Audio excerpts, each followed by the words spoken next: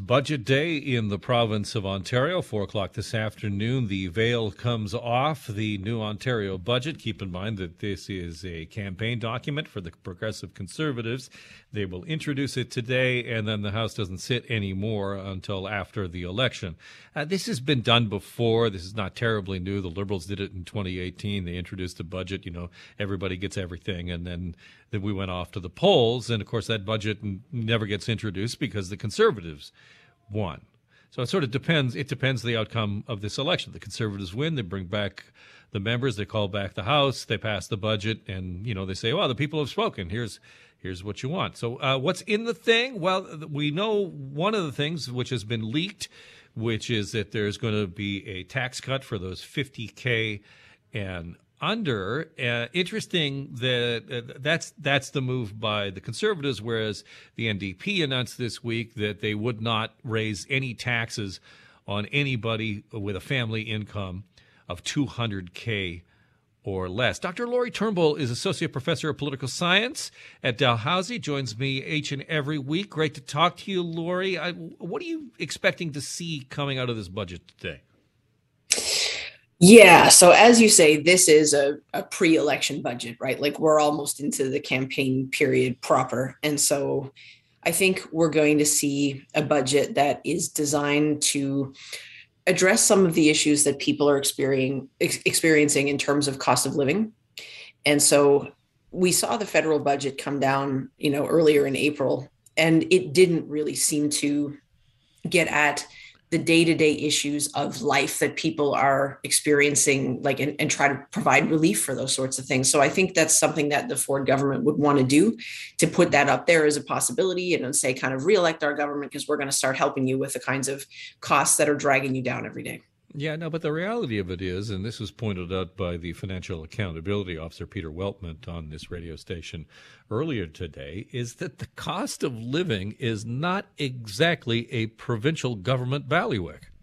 Exactly. And that's the situation that we're in now with inflation and demand, disruptions in global supply chains and all sorts of things mean that it's hard even for the federal government to be able to respond in a way that's really going to make a difference for you every day. And so governments can't say that though, right? Like the premier can't say, well, your costs are going up and there's nothing I can do about it. They have to say, we're going to do something to help you, right? And so we'll see spending, we'll see tax cuts, we'll see infrastructure that's designed to create some stimulus so that people can also point to that and say, the economy is going to get better. It's going to grow. We're going to be able to participate in that wealth. And so I think we'll hear, it's going to be a kind of, as much as it can be a positive budget, I think they'll try to put that sort of spin on it.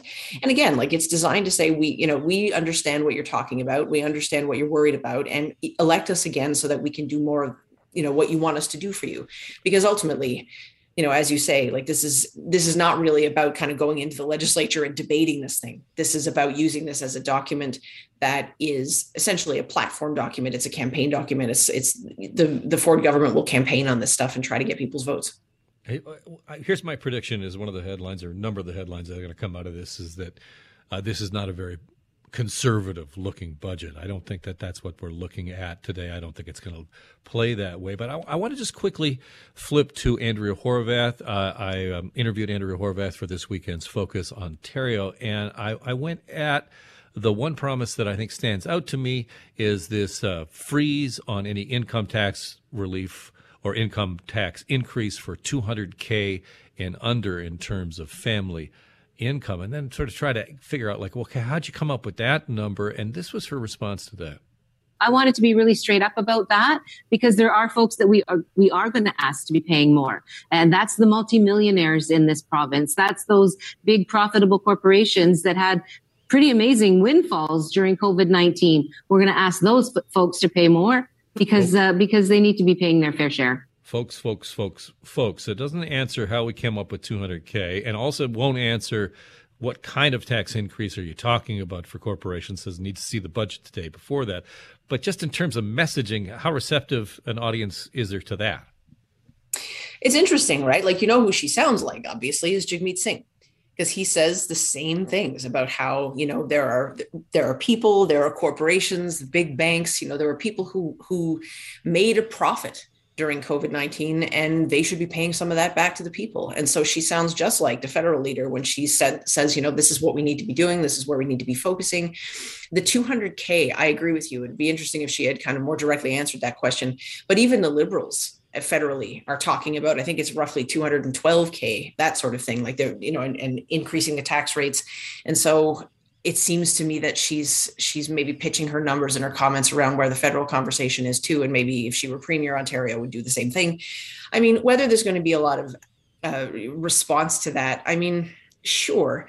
But I don't know if this is going to be the thing that, kind of wins it for her, right? Like to say we're going to impose some sort of a tax hike on people who make more. Like, I think there's probably a sense that if corporations and banks like had a some sort of windfall during COVID-19, that there's a problem with that, right? Especially if that money could be funneled back in a way that deals with some of the critical problems that we have around long-term care, housing crisis, those sorts of things. There's a sense, I think, that people could say, oh yeah, that makes a lot of sense. But I'm not sure that an income tax hike for people who make that kind of money, I mean, is that going to generate the kind of revenue that we're going to need to be able to tackle these huge problems? And is that going to be something that makes you switch your vote from someone else to Andrea Horwath? Like there's consistency there with the federal messaging for sure. I'm not sure this is going to win the election for her. I hear you, and I agree 100%. Lori, always great to talk to you. Take care. You too. Take it easy. Lori Turnbull, Associate Professor of Political Science at Dalhousie. We talk each and every Thursday.